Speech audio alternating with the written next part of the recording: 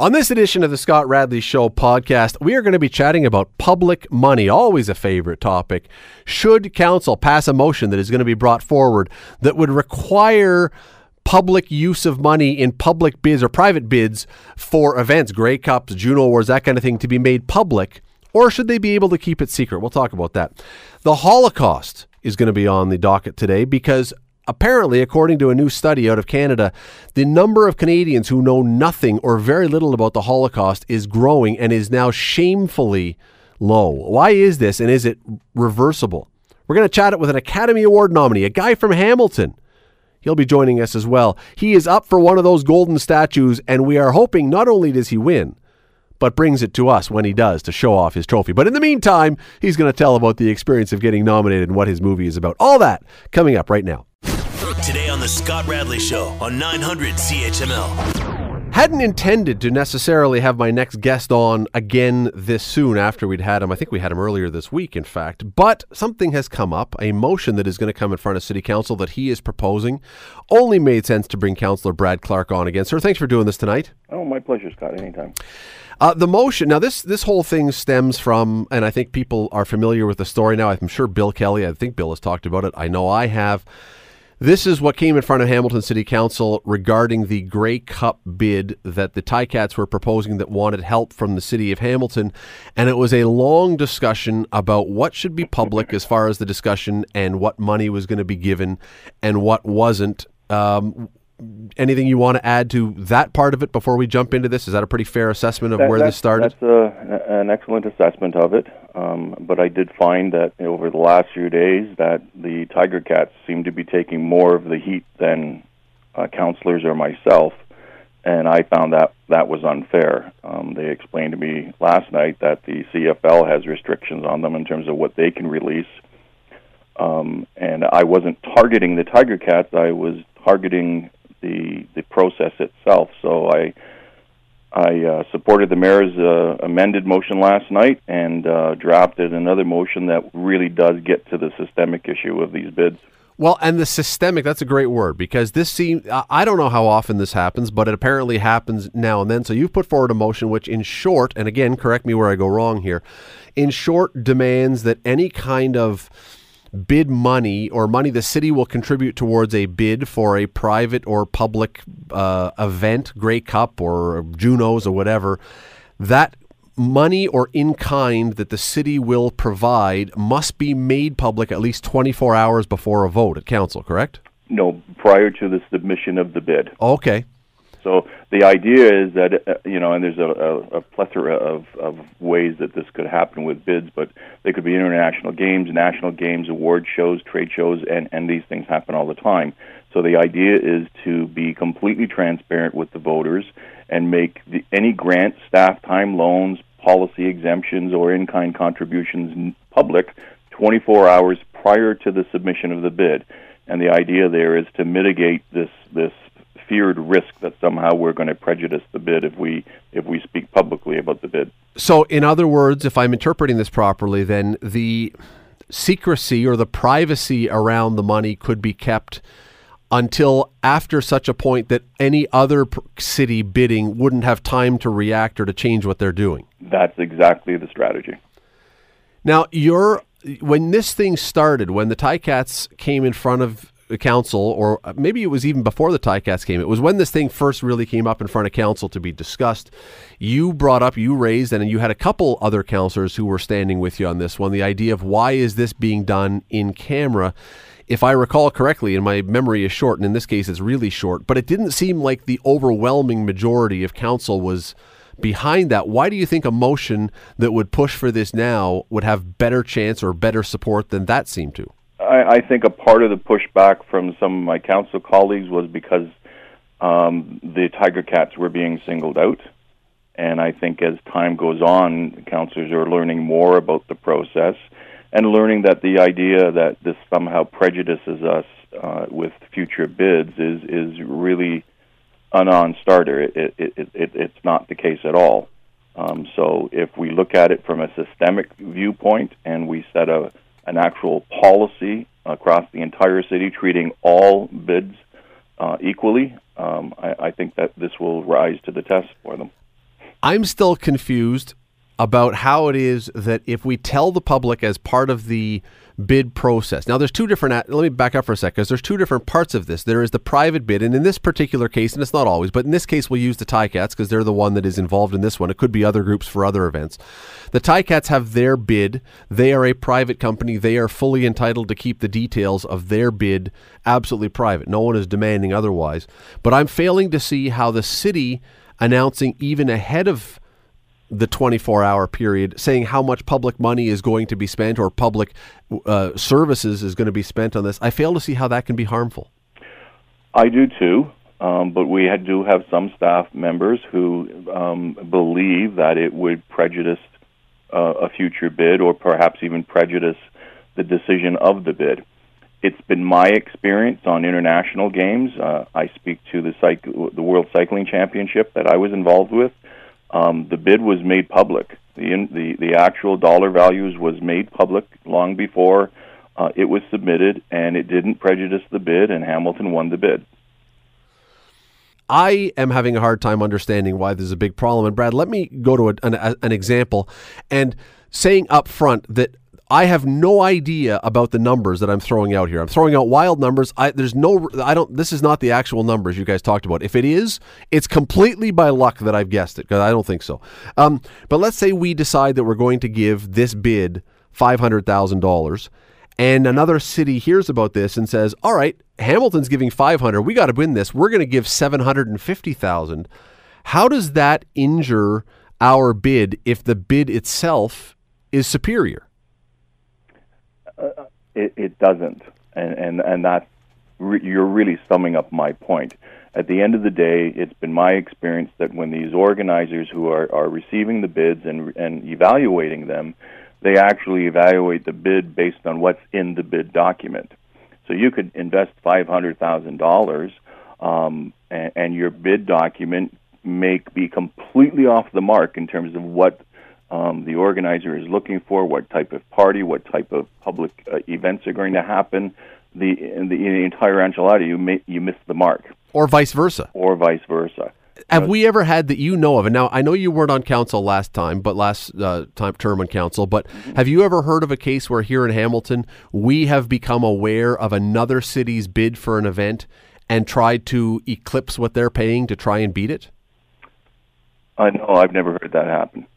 So a lot of what we're talking about of this fear may actually simply be hypothetical with no basis to say this has actually happened before. I think it's an unsubstantiated fear. Matter of fact, I believe Hamilton bid $550,000 for the Junos one year, and London won it at $500,000.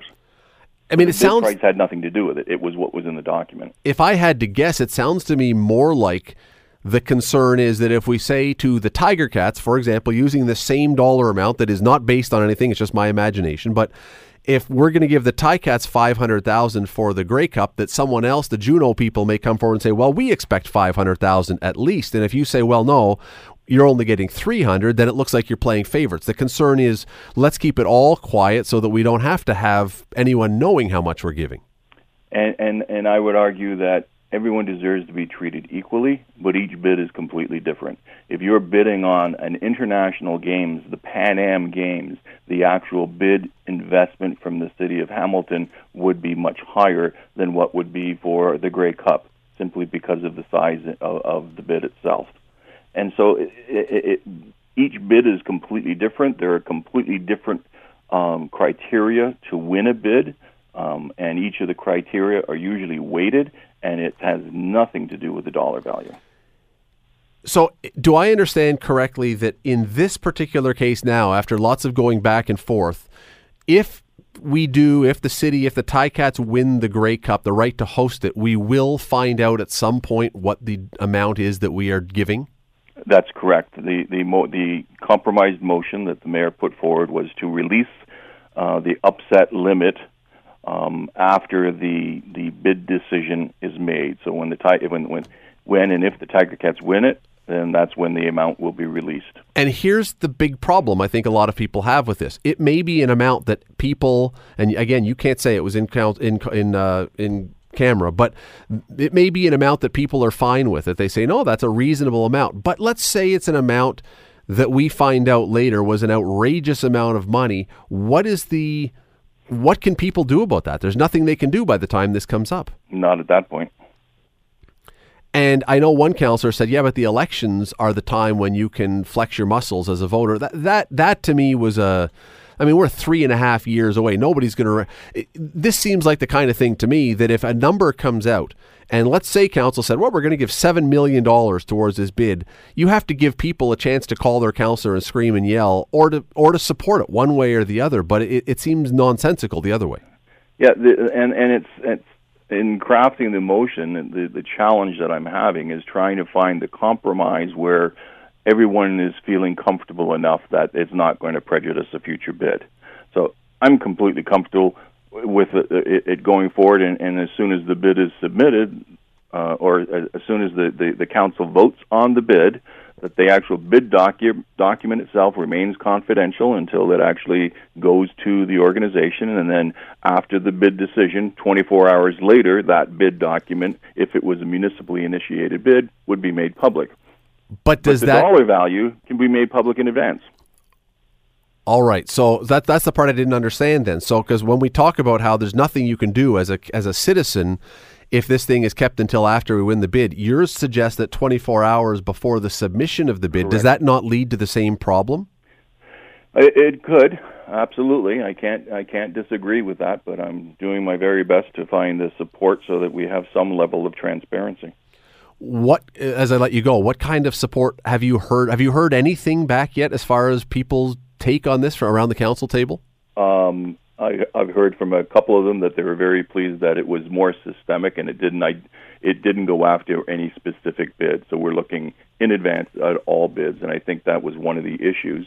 And I think I've also suggested, and what we're going to do is it'll be a notice of motion on February 6th, and it will stay a notice of motion for 30 days, and then it will come to be a motion. And during that 30 days, we'll have ample time for the public to comment, to call their counselors and express their thoughts.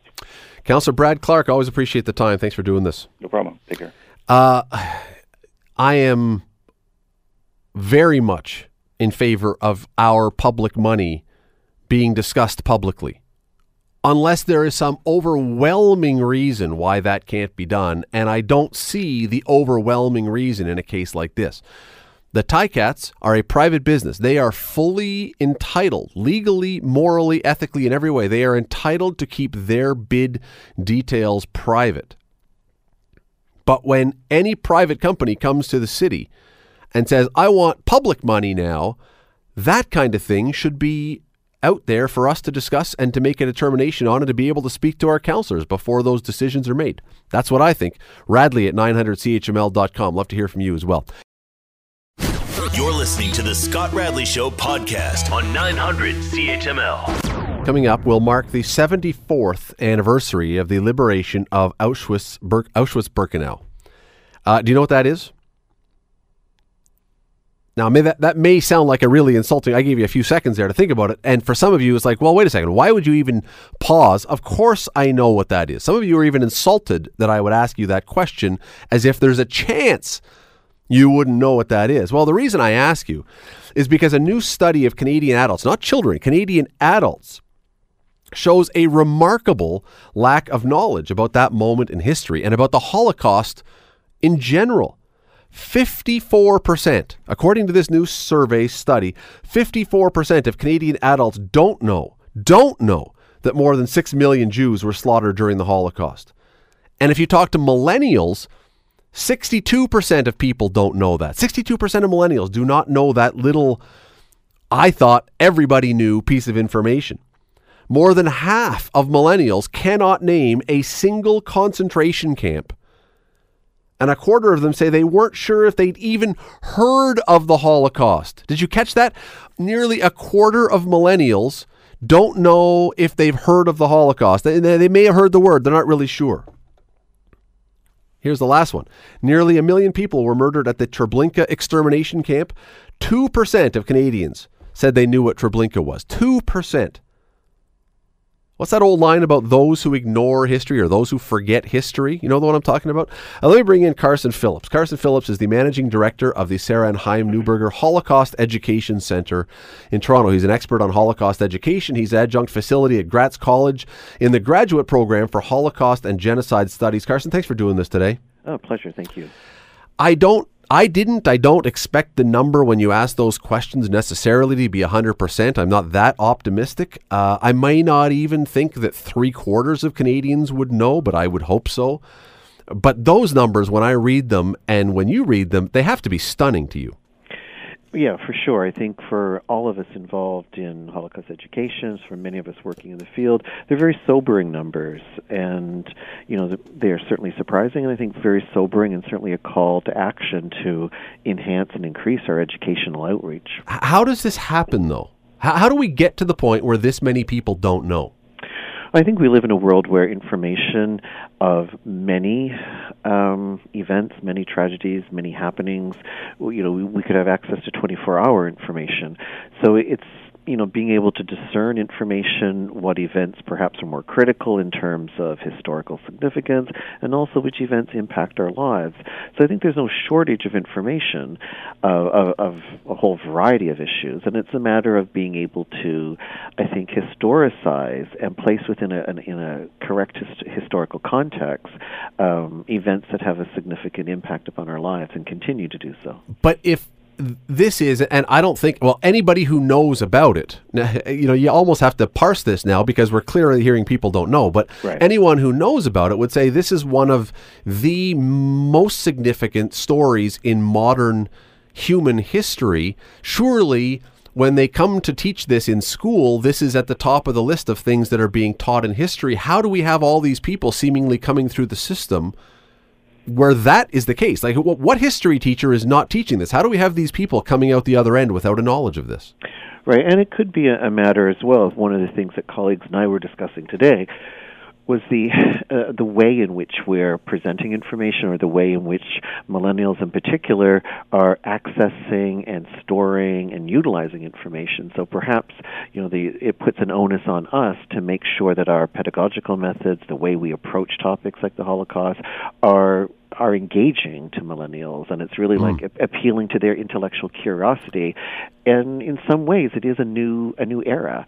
And I think one of the good things I think that will come out of this survey is that it will make us reassess the ways that we're teaching about the Holocaust, so that we will be able to say we are having an impact and we are reaching different types of learners, and not just perhaps relying upon ways which may have been effective in the past, and now we need to readapt our methods.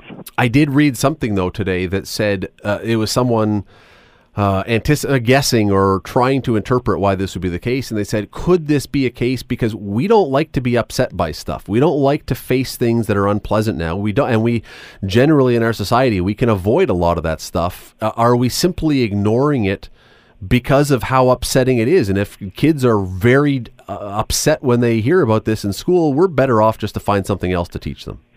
I mean, that could be, I think you're probably looking at a whole variety of reasons, and that could have some influence, although I suspect for a lot of learners, it's finding ways which they interact and engage with the material that speaks to them and says that this is more than just a line or a paragraph or a textbook. This really has historical significance. And engaging them in that learning process so that they are part of it and they come to realize themselves that, this is really a significant historical event which continues to reverberate in history. So I tend to think it's more along the lines of us being able to, as educators, being able to engage young people. Let me throw one other thing, though, about this out there before we take a quick break. A few years ago, there was a study done by University of Montreal researchers. Now, they were only concentrating on the province of Quebec. They found a near absence of mentions of the Holocaust in Quebec high school textbooks, meaning the students there clearly are not going to be getting it because it's not in the textbooks. Do you know if there are any laws in the country, province to province, guaranteeing or forcing school districts, school boards to teach this? Well, education falls under the provincial mandate, so every province will have its own jurisdiction for establishing what is taught in its curriculum. And in Ontario, it's primarily taught within the grade 10 history curriculum, but also many school boards have brought on a genocide and crimes against humanity course, where certainly the Holocaust is taught in conjunction with other examples of genocide. So we certainly do know that it's being taught, and because it's not in a textbook, it's not always the best barometer to know, because we also know that, for example, where I work, there is an enormous amount of work being done in grades 6, 7, and 8, for example, with teachers who are using youth literature, which is geared specifically for young readers on the Holocaust. Even though it may not be in their curriculum, it is still a way for them to access, different literary styles. So I would say that there is a lot of work being done, and certainly people are very passionate and very committed to doing it.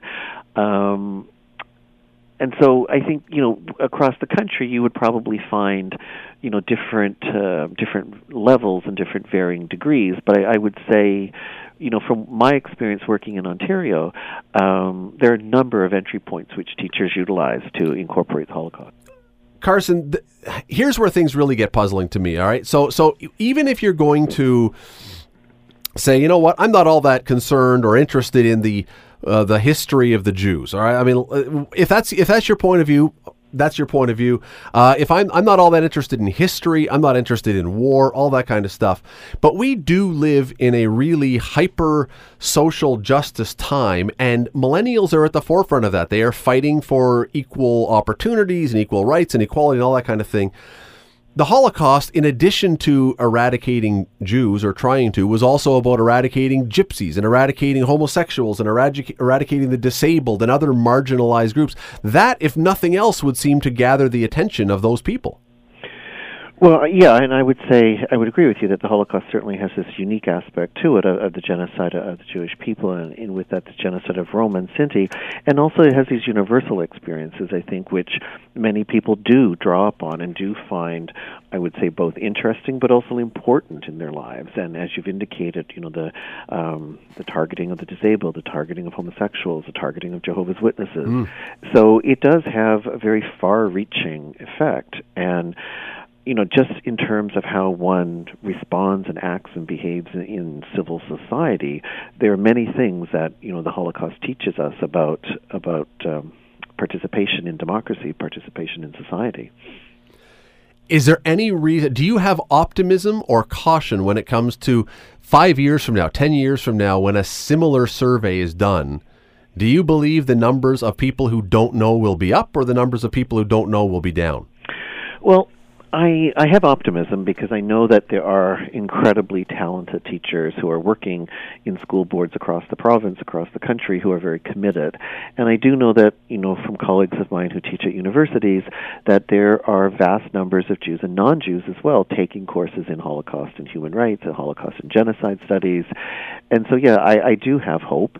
And I think what this type of survey does and why it is so important is that it really establishes a benchmark for us. And I think it inspires a lot of people to say, this is a wake-up call, it's a clarion call. We need to double down on our educational efforts, and we need to be able to measure our educational impact, and we need to be able to know that we're making an effect, making a difference. Well, I hope you're right. I really do, because people will remember this story just recently, about a year and a half ago, when the federal government was dedicating the Holocaust monument in Ottawa.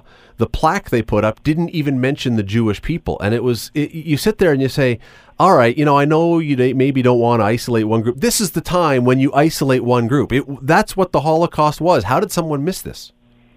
Yeah, I mean, I wasn't involved in that, in that project, so, I don't know what the bureaucracy was behind it.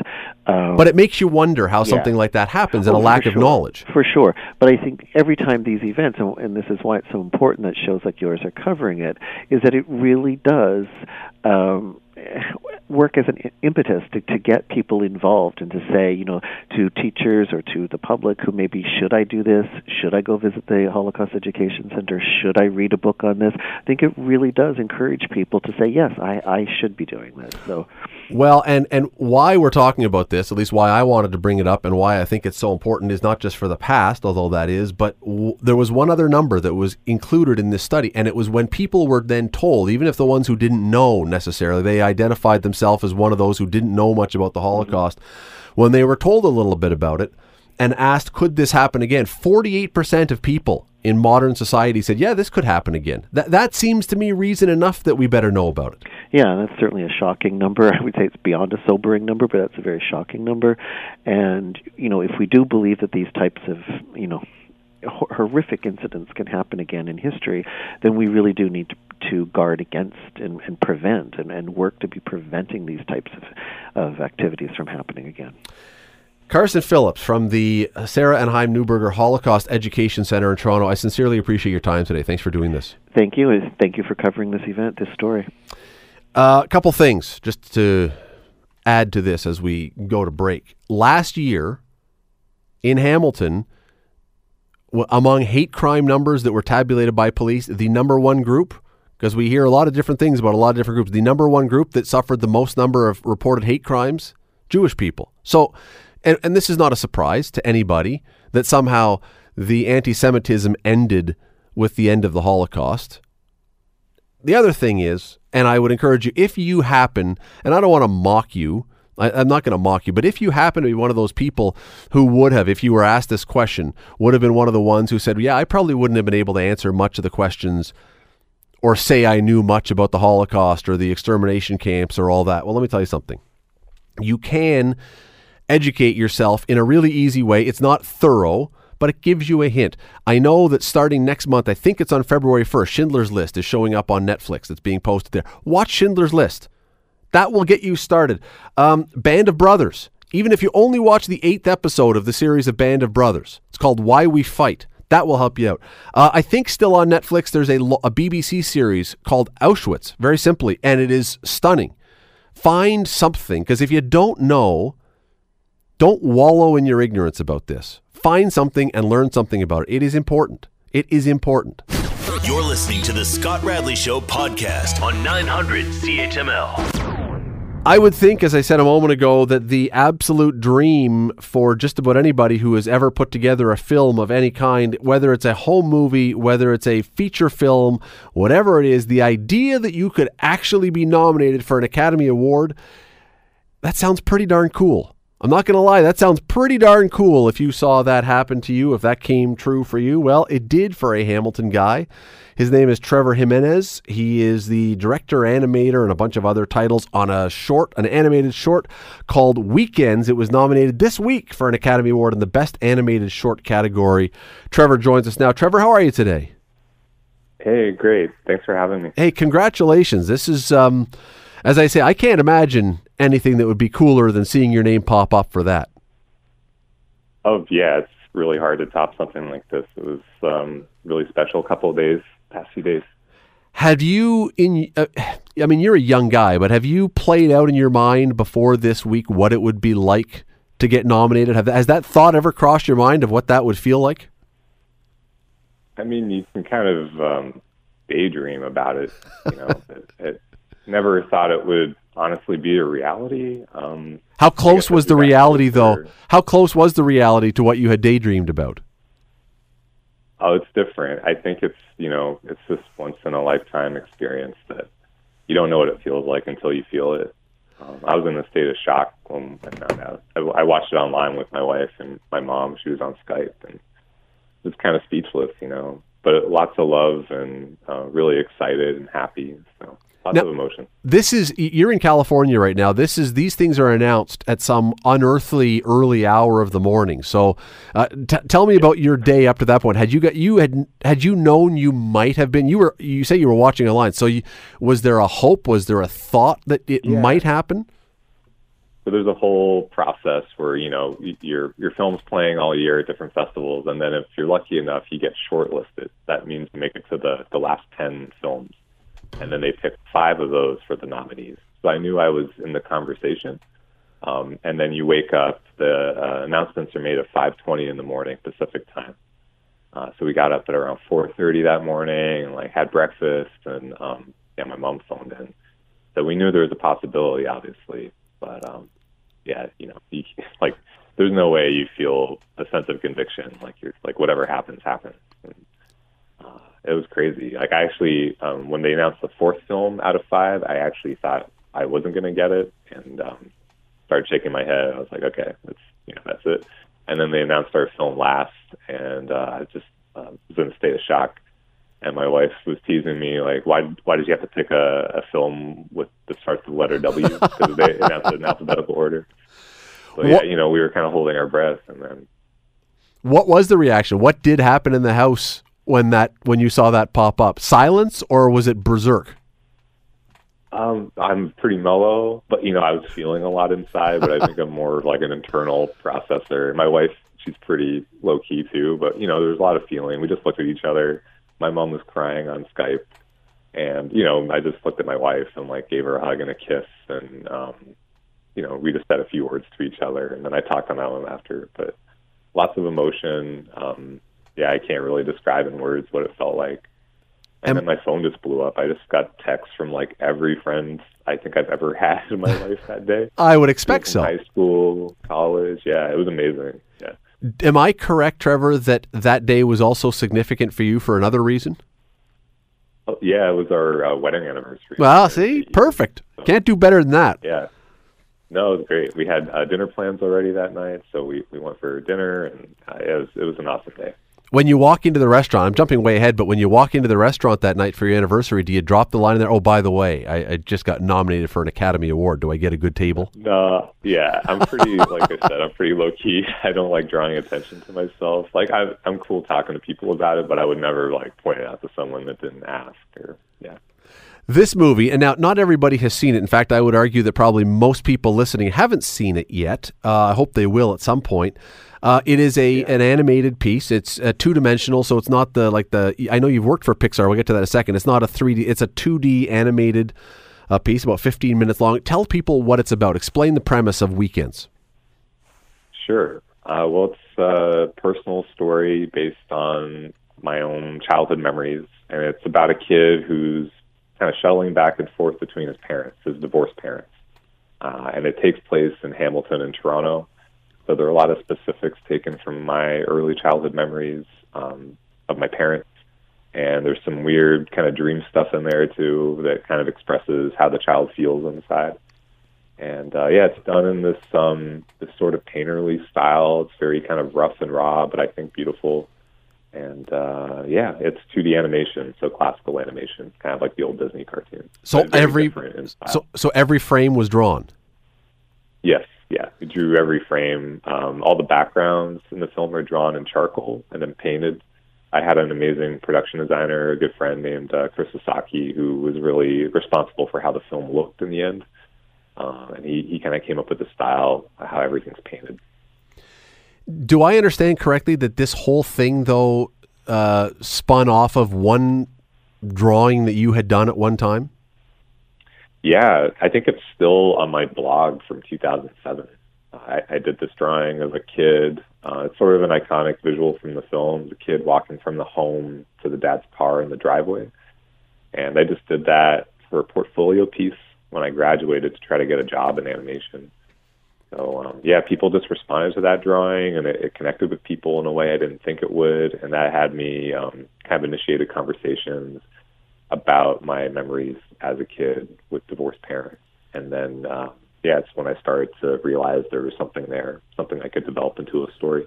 Just before I get to the story, you say you grew up part in Toronto, part in Hamilton, during the week, I think, in Hamilton, during the weekends in Toronto. Where'd you go to school in Hamilton? Yeah, I went to a bunch of different schools. I was born in Hamilton and McMaster and lived in Westdale. And then I went to Central Public School in downtown Hamilton. I don't know if it's still around. And then we moved to Ancaster when I was like 9 or 10. And I went to Ancaster High School for high school. And then my dad lived in Toronto when I was young. So his condo was King and Bathurst, right downtown. Were you always an artist? Was this always your thing, or was this something that you learned how to become? I would say I definitely learned a lot. I don't think, maybe my old classmates would consider me to be like the drawer in the class, but once you get into places like Sheridan College and scaling up, when you get to places like Pixar, you're not you're not the best anymore.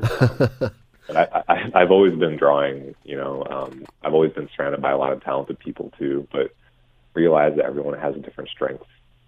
But yeah, I've been drawing since I was 3 and really into cartooning and animation at a young age.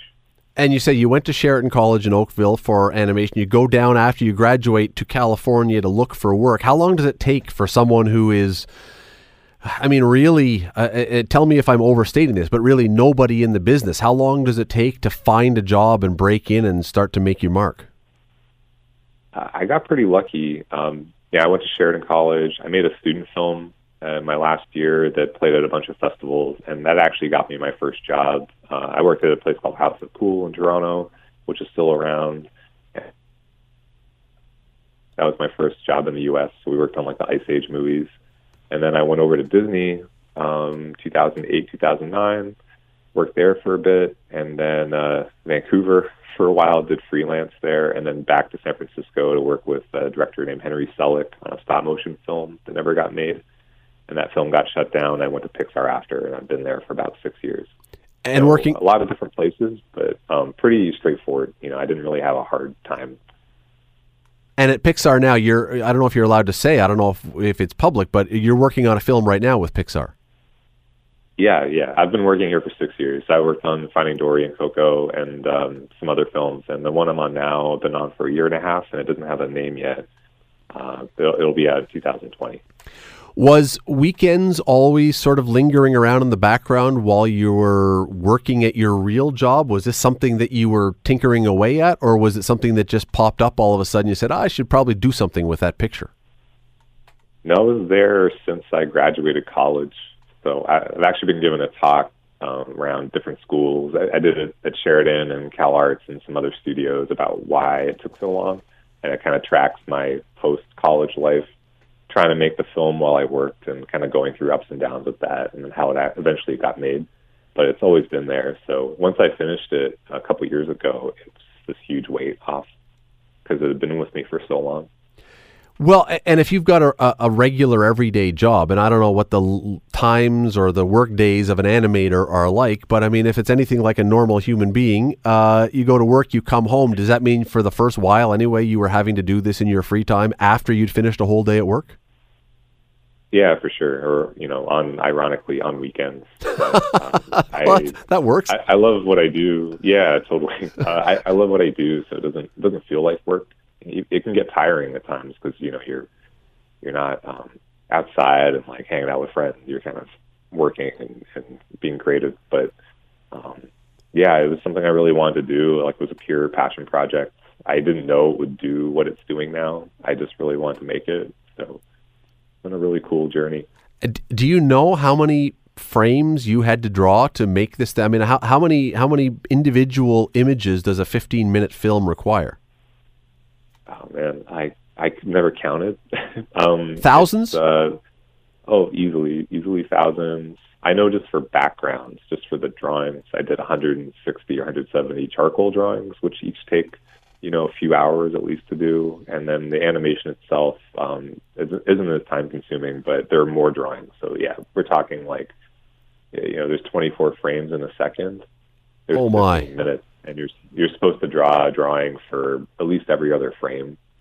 So, 12 drawings per second. Kind of do some rough math. Trevor, as you're doing this, though, and this is going on, sorry, as soon as you said 24 frames per second, I just about lost control of my bladder there for a second, just at the amount of work that would require.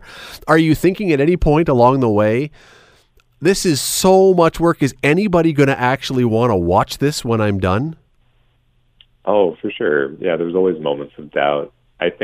One thing about animation is that before we start animating, we cut together an animatic. So I'm storyboarding. That's what I do for a living at Pixar, too. So I'm storyboarding this film and doing that over a few years and cutting it together myself. And I know, because it's cut together with sound, it's very close to what the final film is, but it's very rough.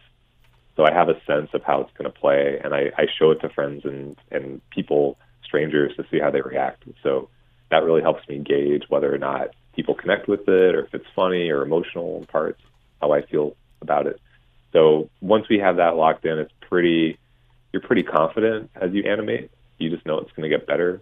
because if these scratchy, rough drawings can make people feel things, then you know that when you animate it and bring it to life, it's going to even have more impact. So if the response from those people early on had been nothing or negative, but probably nothing would even be worse, this thing would have never happened then. You probably would have just said, oh, forget it. It's not worth doing.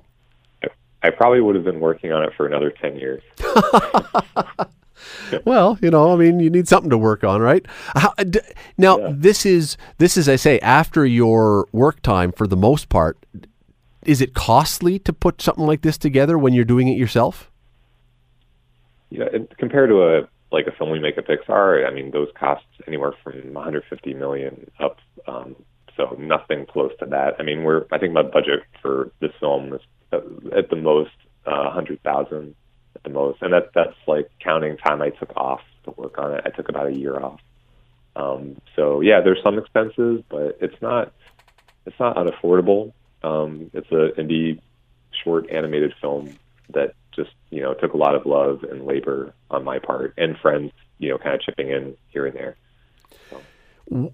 What happens if you win? And is this other than the fact that you would get to win and go up and give a speech and wear a tux and have a nice statue now, but I mean, if you win, does this have a dramatic impact on your career, or is the fact that you just got nominated enough to do that? Oh, I think even before getting nominated, the film, it's done really well at festivals, and that's already kind of changed some things, and I feel more confident as an artist and filmmaker just after making it. This is all icing, like all this stuff is just, of course it helps, validates the film and gives you more of a spotlight, but I feel really good already, and I'm very fortunate to have a good job at Pixar, and I'm not, there's not a lot like weighing on it. I'm just very happy to be where I am. And well, you talk about how low key you are when you walk into Pixar the day after or the next day, whatever the day is after you have got this and you're back at work. What was the reaction? Because now you're going in with all these other animators. Are they all slapping you on the back and saying great job, or do you think they're all jealous of the fact that hey, look at that guy? So supportive. No, they're all like rooting for me. It's amazing. Like I have a lot of good friends here. I think there's a picture on my Instagram for the film, this weekend's film, and there's this. I had a couple friends bomb my office with like balloons, like gold and black balloons. And my office was just full of those. Everyone just saying congratulations and reaching out and very supportive and just happy. It's not often this sort of thing happens where like we all work on these big films together, but when someone kind of goes off and tries to do something on their own, it's pretty unique. And I think a lot of people believe in that sort of passion project. So I think there's just been nothing but love and support. Just before I let you go, two things. You mentioned that in this movie there are references to Hamilton and to Toronto in this. When someone finally can see it, when they can find it, when it's put out again, when they're able to find it, what are the Hamilton? Give me a Hamilton thing or two, a landmark or some mention that they'll be able to spot in there. Yeah, there's not much in terms of Hamilton, the city. There's the QE, the highway, the kind of drive, the rural fields before you get into the sprawl of Mississauga and all that stuff. I don't know. There are simple things. I mean, there's a lot of things about my mom's house. They're very specific. So just these trees and the weather is very reminiscent of Ontario weather. And then there are raccoons in the film, or a raccoon, which I remember raccoons eating our trash all the time. Yeah, it's kind of got that feel in terms of Hamilton. There's a lot more Toronto iconography that's Spadina Avenue and all that. It is a remarkable thing. It's so cool that a Hamilton guy is up for this. We all hope you win. Have you, and please tell me the answer is yes to this, have you given, since the nomination, any thought to, if you win the award, where in the house the statue is going to go? No, I'm not there at all. I'm like, yeah, we'll see. I'm always a skeptic, so I'm just going there and like whatever happens, happens. But I really avoid thinking about that stuff. So well, thank you for the support. Well, let me say, Trevor, if you win, the day you come back to visit Hamilton, to visit your mom or whatever else here, I certainly hope you will bring the trophy back home, because I don't know that anyone in Hamilton has ever seen one of these in person, and that would be entirely cool. Yeah, for sure. If that happens, I'll definitely bring it back home. And you will stop in at the 900 CHML studios, right? Yeah. Gonna nail you down. No, I'm just kidding. Listen, Trevor JImenez, the movie, the animated short is called Weekends. If you can find it online, I don't know where it is right now that people could see it, but look around for it. Find it somehow. Watch it. Hamilton guy nominated for an Academy Award. Trevor, excellent job. Well done, and thank you for taking the time today. Thank you so much. Pleasure. Well, I'm sure we will talk again with Trevor once he wins that award. Let's fingers crossed. Do whatever your juju thing is to get him to win. That would be very, very cool. And I'm not gonna pressure him. If he wins it and he comes home with the Academy Award, that would be really neat. Though through this job, it's been very cool. I've got to hold Olympic gold medals, Paralympic gold medals, the Stanley Cup. Never an Academy Award. That would be high on the list of things that would be really neat to do. I say it's called Weekends, and I don't know where exactly you can find it. It was online for a while. You may find it online again. I'm positive that once the Academy Award stuff comes around, that it will be made available again. There will be a way to see it, but keep an eye out for it. And when you do, remember, Hamilton guy behind that. The Scott Radley Show. Weekday evenings from 6 to 8 on 900 CHML. The Scott Radley Show podcast is available on Apple Podcast, Google Podcast, and wherever you get your podcasts. I'm Scott Radley. Thanks again for listening, and do not forget to subscribe to this podcast. It is free. You will never miss an episode, and also be sure you rate us and review us. Whatever you think of us, we'll take it. Thanks for listening.